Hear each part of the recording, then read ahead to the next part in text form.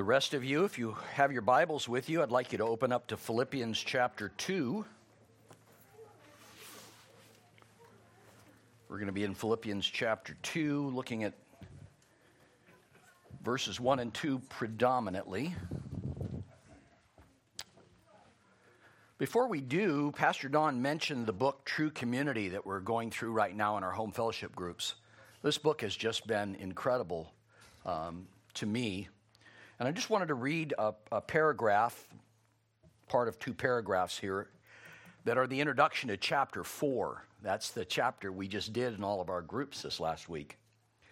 The author here is Jerry Bridges, and he writes this: God does not save groups, he saves individual people.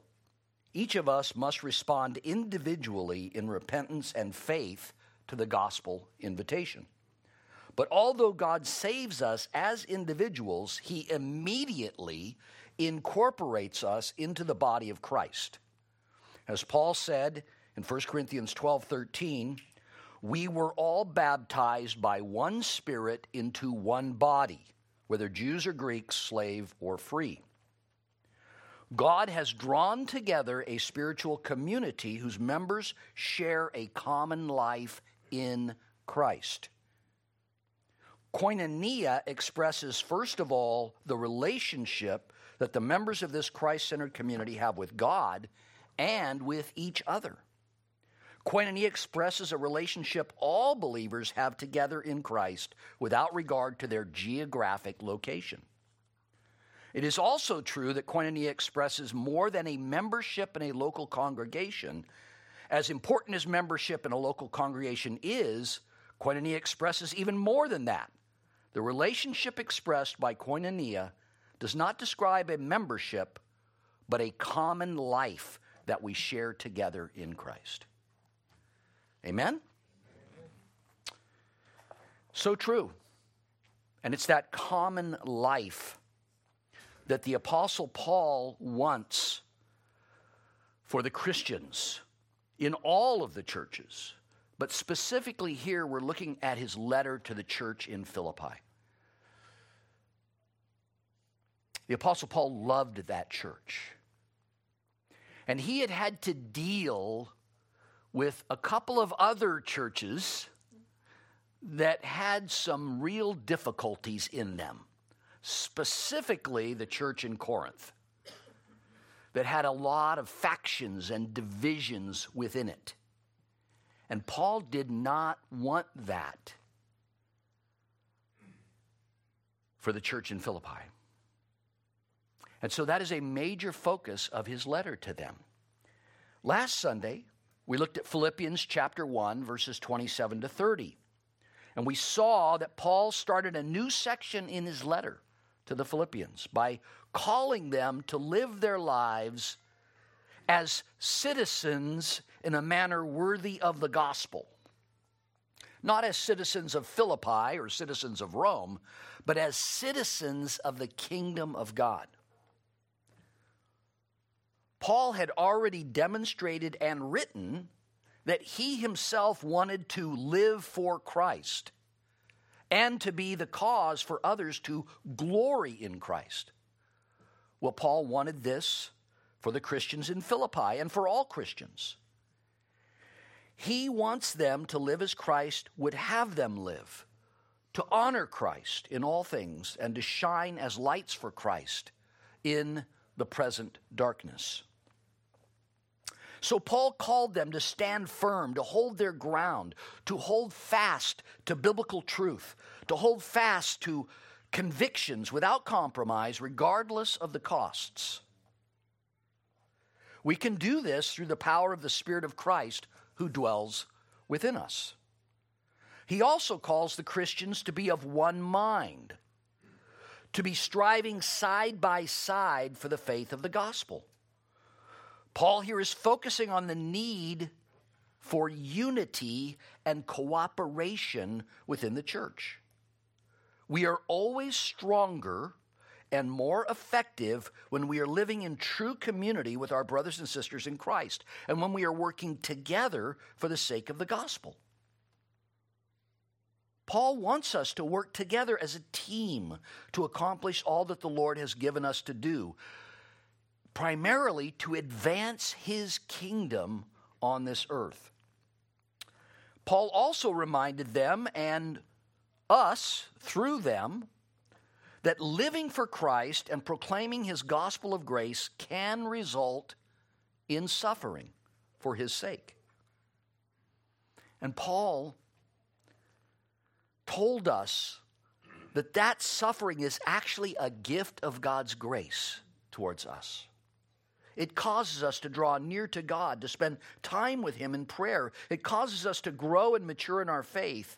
And it stores up rewards for us in the eternal state that awaits us when our work on earth is over. Those who oppose us cannot defeat us. For Christ will build his church, and even the gates of hell cannot stand against him. Amen? But God knows and tells us through Paul that for us to accomplish our mission at building up his church in this dark and sin-filled world, we will need spiritual unity within the church. And that is the focus of our text that we start today. So, if you're able, please stand for the reading of God's Word.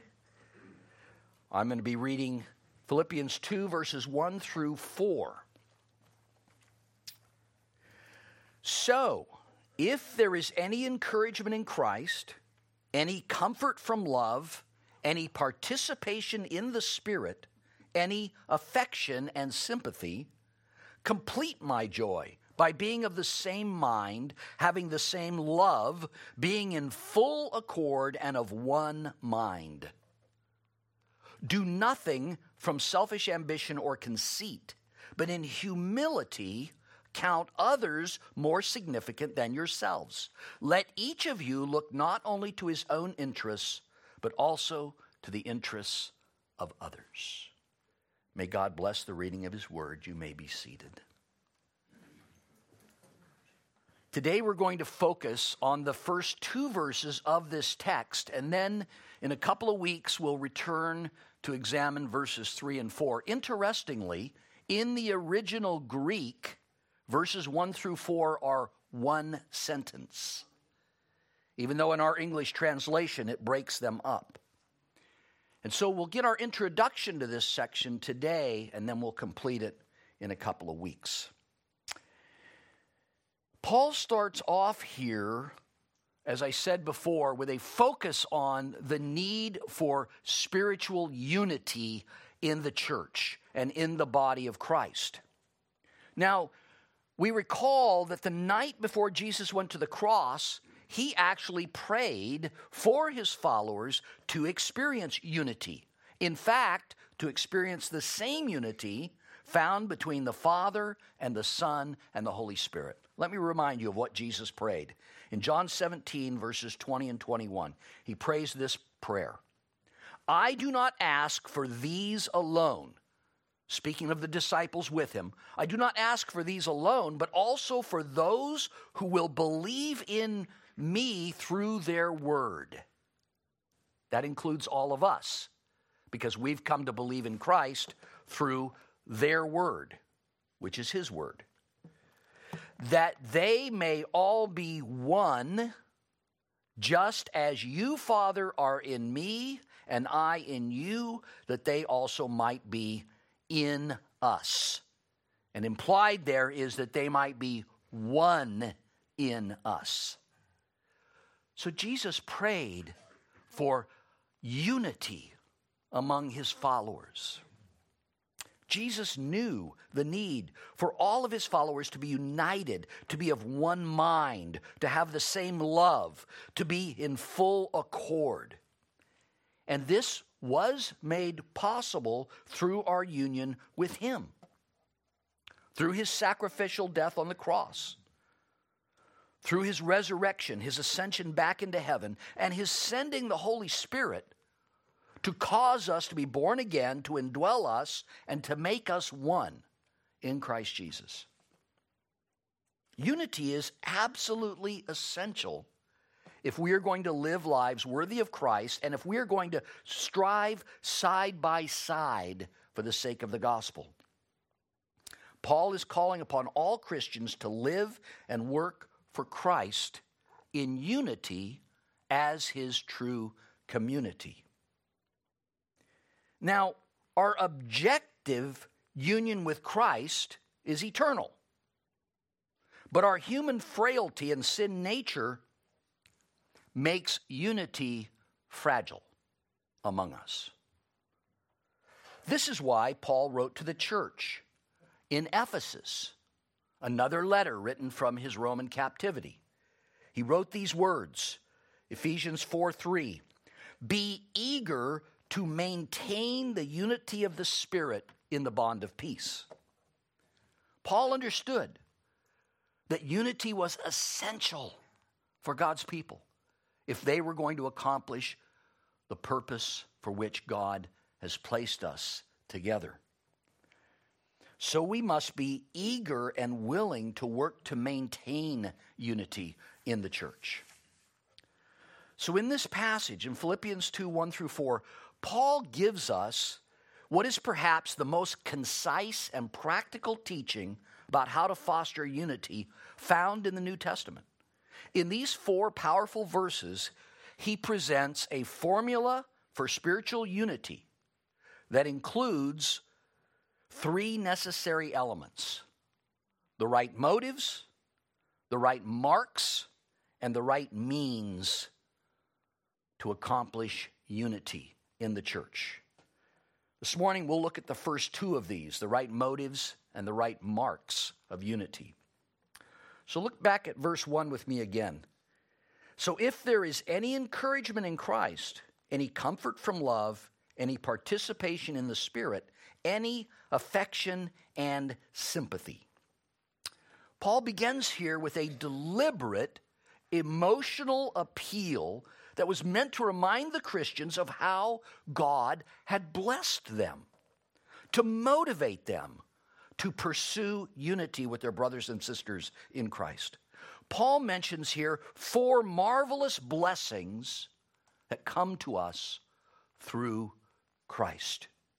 The first blessing is encouragement in Christ. What encouragement we have knowing that we are in Christ and Christ is in us. We are encouraged to know what Christ has done in saving us. We're encouraged to know that that saving work was completed in Christ. Amen? It is finished, Jesus said from the cross. We are encouraged to know that nothing can separate us from the love of God that is in Christ Jesus. Nothing can take us out of his hands or out of the Father's hands.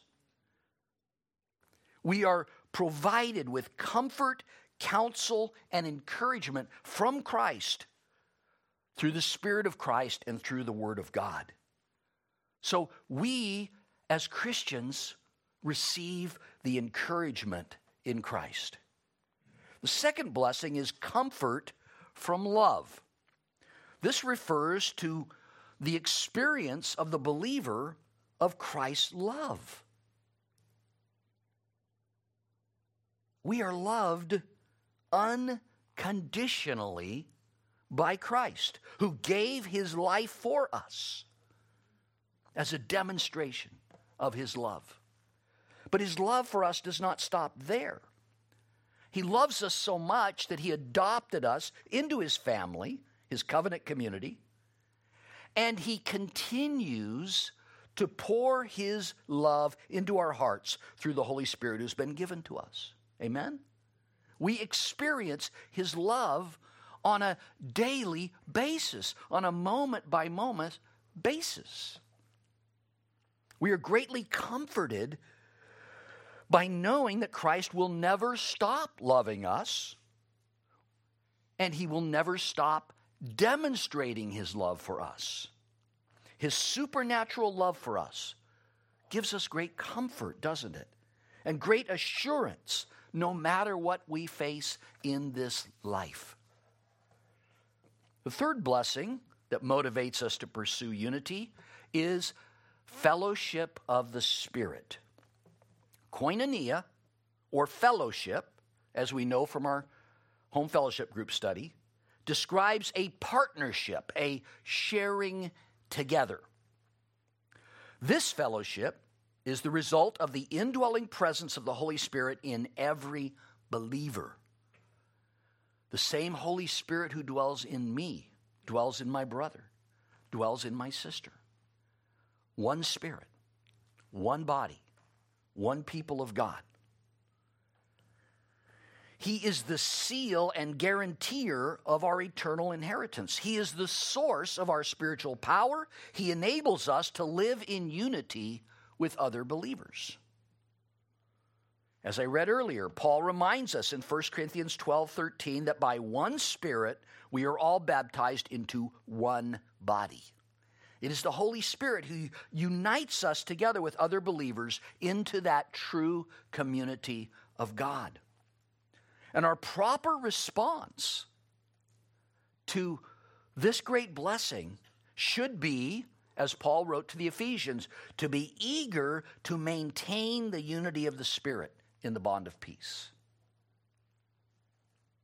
And the fourth blessing that Paul mentions to us, to motivate us, is the blessing of affection and compassion, which come to us from our Lord. This is the way that Christ relates to us through his Spirit, with affection and with compassion. Affection describes a deep personal longing for those who are dearly loved. Paul used this same word in chapter 1, verse 8, when he wrote, "How I yearn for you all with the affection of Christ Jesus." Paul experienced the affection of Christ in his own life. And because God pours the Holy Spirit into our hearts, then we can love one another with that same affection of Christ. It is the love and compassion of Jesus for us that motivates us to love one another and to express that love. And compassion is to seek to live in unity with our brothers and sisters in Christ. That we would have compassion one to another and affection one to another. And the source of that is Jesus himself. So Paul has this theme that we hear repeated over and over again in his letters. In fact, in every one of the letters written from captivity, we find a similar passage. In Colossians chapter 3, verses 12 to 15, I want to read that to you. He writes this. See if this doesn't sound familiar. Put on then, as God's chosen ones, holy and beloved, compassionate hearts, kindness, humility, meekness, and patience, bearing with one another. And if any has a complaint against another, forgiving each other, as the Lord has forgiven you, so you must forgive. That's real easy, isn't it? Forgiving others as Christ has forgiven us? No, it's not easy, but is it possible? Absolutely. Because Christ has forgiven us, and of far greater sins than anyone who has sinned against us. And then he says this, and above all these things put on love, which binds everything together in perfect harmony. And let the peace of Christ rule in your hearts, to which indeed you were called in one body, and be thankful. And so Paul understood the need for Christians to live in unity with one another. Paul understood the need that we have to make this a priority in our lives and in our relationship with others. The blessings that we receive from our union with Christ should motivate us to pursue unity with one another and to partner together with one mind for the sake of the gospel. Paul is so emotionally compelling here. He takes the Philippians back to the memories of the work of Christ in their own lives. They had all experienced encouragement and comfort in Christ. They had experienced the fellowship of the Spirit and the affection and compassion which comes from our Lord. Then he calls them to pursue unity as a church, as a way of making his joy complete and fulfilling their calling in Christ. Note there in the first part of verse 2, he says, complete my joy. Complete my joy. Did Paul have joy in the Lord? Yes. Did he take joy in the preaching of the gospel? Yes. Did he take joy in suffering for Christ? Yes. But there was still something missing in his joy, and that was to see his brothers and sisters in Christ experiencing the same thing. That would complete his joy. He had a pastor's heart. He wanted to see his brothers and sisters in Christ living together in unity and working together in unity. And so he goes on in verse 2 to give us 3 marks of spiritual unity. This, Paul says, would complete my joy. If I could look at your church and see these marks in your lives. And so the first mark, let me read verse 2. Complete my joy by being of the same mind, having the same love, being in full accord, and of one mind. Sounds pretty simple, doesn't it? The first mark is being of the same mind. Or in the Greek, it could be rendered thinking the same things or being of one mind. It's interesting that this word that's used here in the Greek is found 19 times in the New Testament. And it's always translated being of one mind or being of the same mind. 10 of those 19 times are found in this letter. That's how important Paul's focus is on being one in our thinking. And that's because thinking correctly is essential to unity. And that's why it's a major theme in this letter and in the other letters written by Paul as well.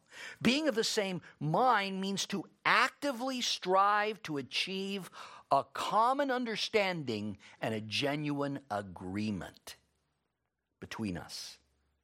A few verses later, the apostle declares that the only way to have such harmony is to have this mind among yourselves, which is yours in Christ Jesus. Philippians 2:5. Have this mind among yourselves, which is yours in Christ Jesus. Paul is speaking here of the mind of Christ, which we can obtain through God's holy word and through the indwelling presence of the Spirit of Christ. Now, having the mind of Christ is not speaking simply of knowledge, but thinking in a similar fashion, having the same motivation, following Christ's example, thinking his thoughts, if you will. That's the goal. That should be the goal for each one of us. In his letter to the Romans, Paul gives additional insight into how we go about developing the mind of Christ. In fact, why don't you turn with me to Romans 8? We'll come back to our text. But I want us to look at 2 passages in Romans where Paul speaks about how we go about developing the mind of Christ. The first passage is in Romans 8, verses 5 through 7. Listen to what Paul writes.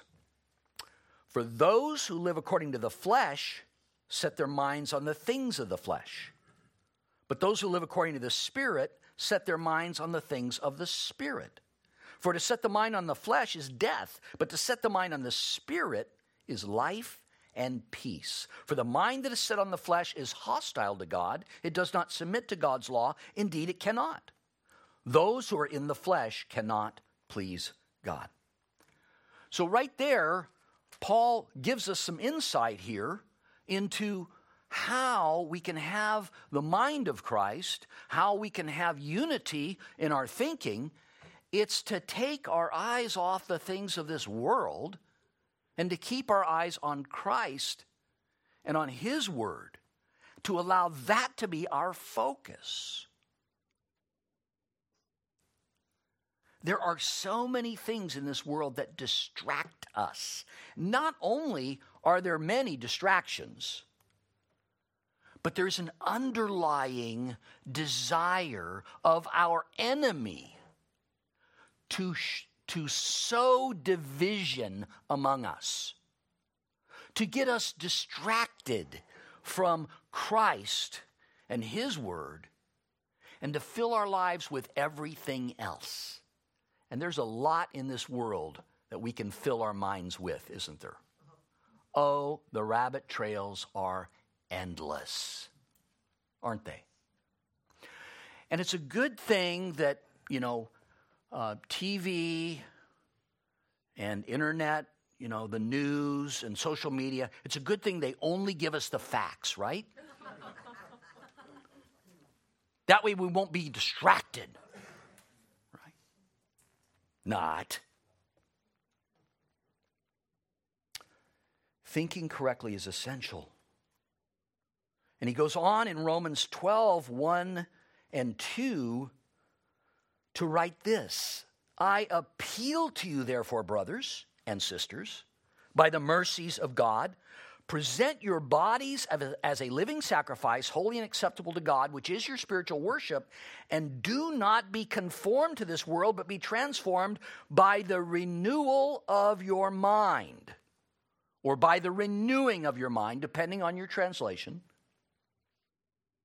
that by testing you might discern what the will of God is, that which is good and acceptable and perfect. Don't be conformed into the thinking of this world. And don't allow the thinking of this world to become a distraction. And certainly don't allow it to cause disunity in the church. We have a tendency to focus on the minors rather than the majors. And the major here is Christ, His love, His grace, His mercy, His gospel, His calling, His kingdom. Right? In fact, it is possible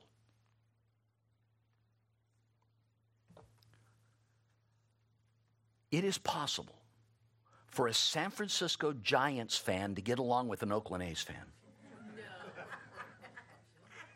It is possible for a San Francisco 49ers fan to get along with a Seahawks fan.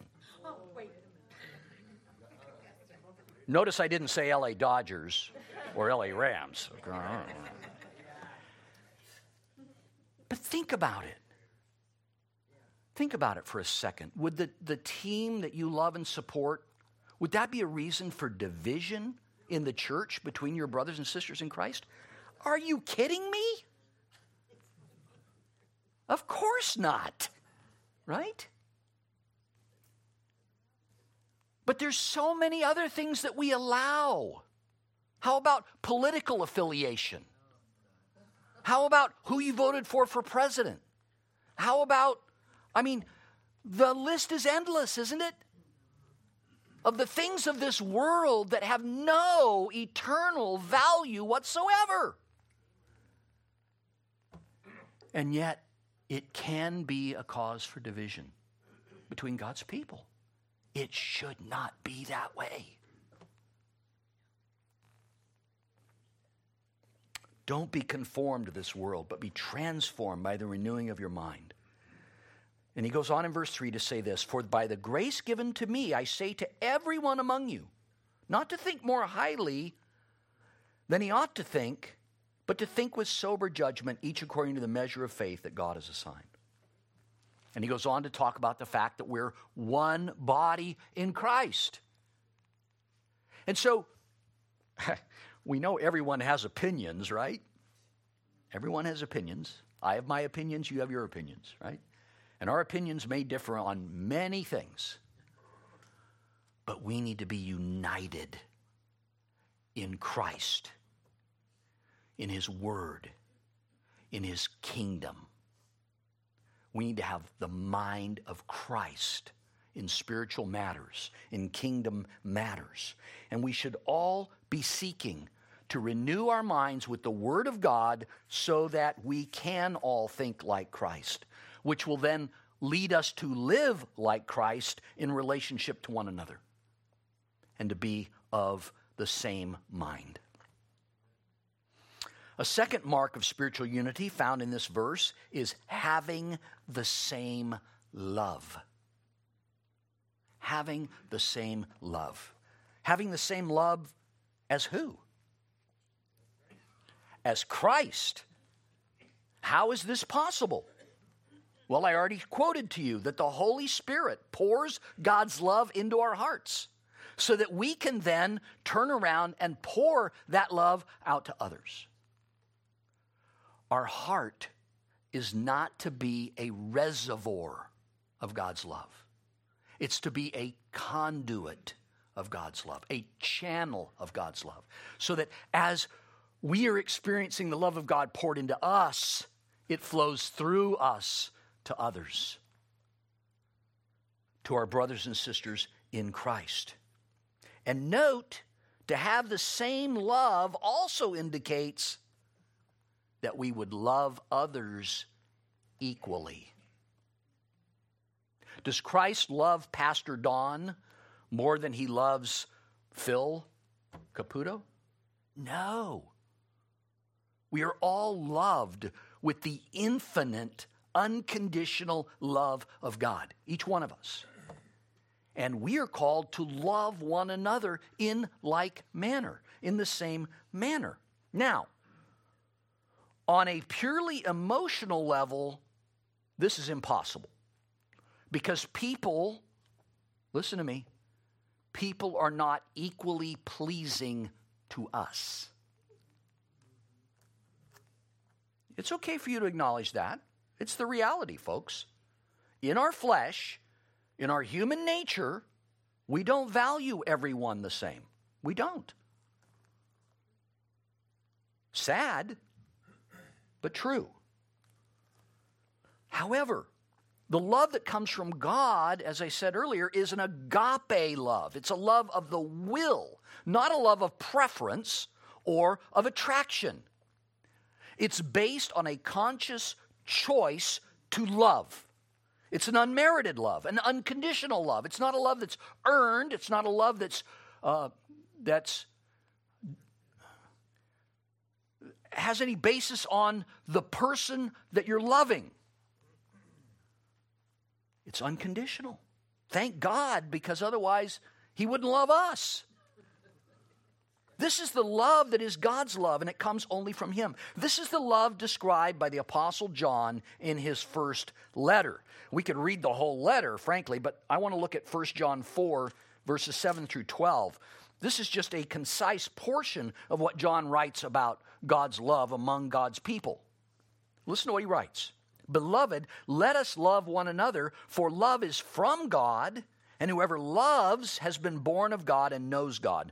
Now, I don't think John means whoever loves his spouse, whoever loves his children. Okay, even those in the world do that. He's talking here about loving our brothers and sisters with the love that we're loved with. Anyone who does not love does not know God, because God is love. In this, the love of God was made manifest among us, that God sent his only Son into the world so that we might live through him. In this is love, not that we loved God, but he loved us and sent his Son to be the propitiation for our sins. Amen? Amen. Praise be to God. But he goes on, beloved, if God so loved us, we also ought to love one another. If we love one another, God abides in us, and his love is perfected in us. Now, I am not going to stand before you and tell you that I am a perfect example of this. Because I am not. I am absolutely not.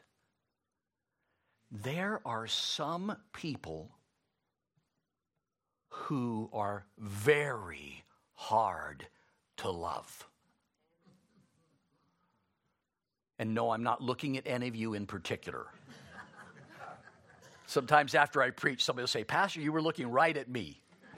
No, I really wasn't. I'm just looking out there because that makes you think I care what you think.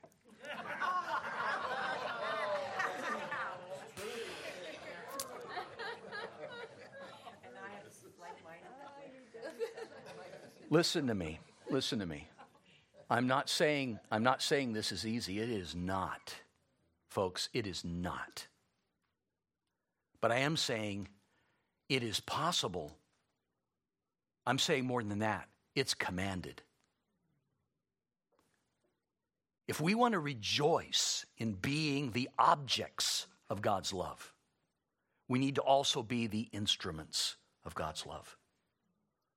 He loved us, yes, so that we could love him, but also so that we could love one another.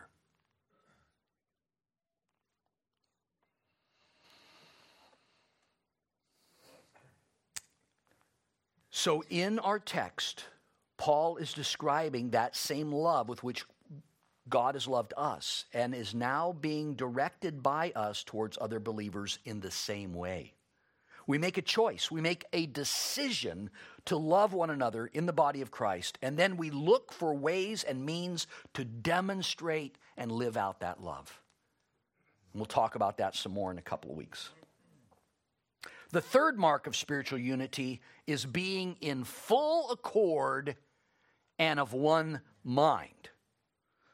Being in full accord, or united in thinking and acting. Now, this is very challenging. This indicates living and working together as one. To be in full accord is to live and work in selfless harmony with fellow believers. So by its very definition, it excludes personal ambition, selfishness, envy, jealousy, and countless other sins that are the result of self-love or putting oneself first. Good thing none of us have any challenges with that, right? Like every other Christian virtue, being in full accord must be grounded in the objective truth of God's Word. God tells us what we need to be in full accord regarding. We don't have to be in full accord on our favorite sports team. We do have to be in full accord on what God's Word tells us. So there's an objective component to it, but it also has a subjective aspect to it, because such unity involves a deep and passionate concern for God, for His work, for His gospel, for His people, for His church. I think it is safe to say that no two Christians, no matter their spiritual maturity, no matter their knowledge of Scripture, will understand everything exactly alike. One day, that will be glorious. Amen? When there is complete and total unity among God's people forever. I look forward to that day.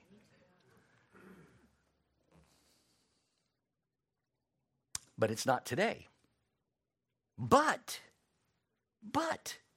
if we are controlled by humility and love, we can live in full accord and agreement for the sake of Christ. We will not allow inconsequential differences to divide us or to hinder our service to Christ and to his kingdom. We will be of one mind to please and honor Christ and to accomplish the work that he has given us to do for his glory.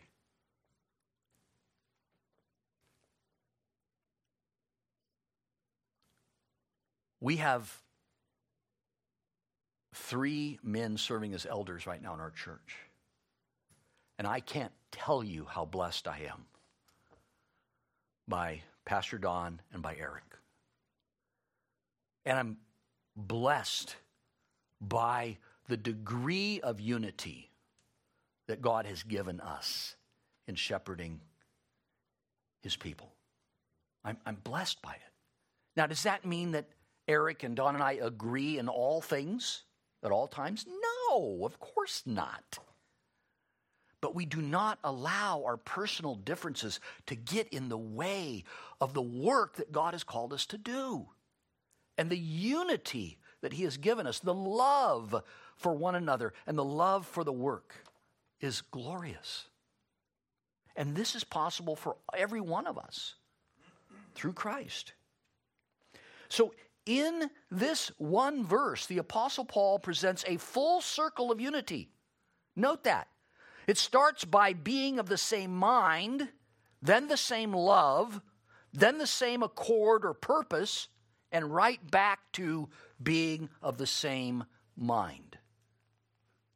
This is what Paul wants for the church in Philippi, and I believe this is what Paul wants for all churches. He wants every follower of Christ to pursue the unity in Christ that is so very essential to us pleasing and glorifying him. After all, where do we see unity? True unity in this fallen world? Nowhere. Nowhere.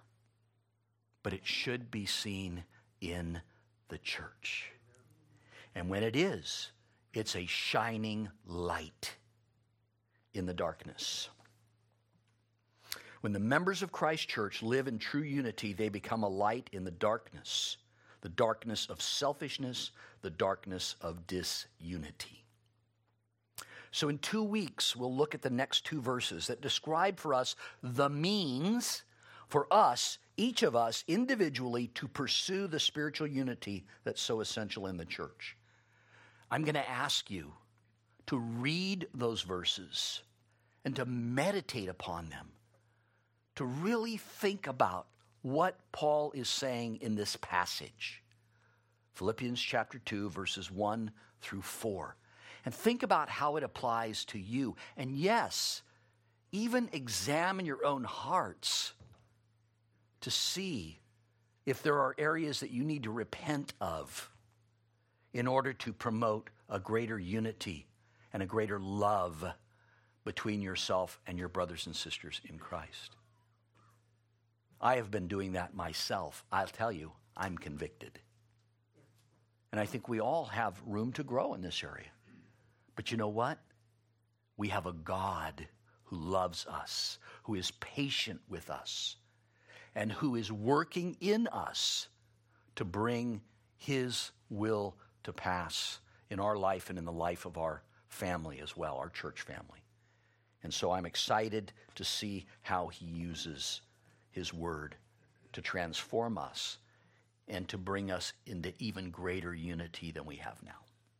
Let's pray. Heavenly Father, thank you for this opportunity to share your word with your people. Father God, I do thank you for the unity that we have experienced in this church for many, many years. Oh yes, there have been little attempts to affect the unity here over that time, but Father God, you have given your elders great wisdom and guidance in dealing with those.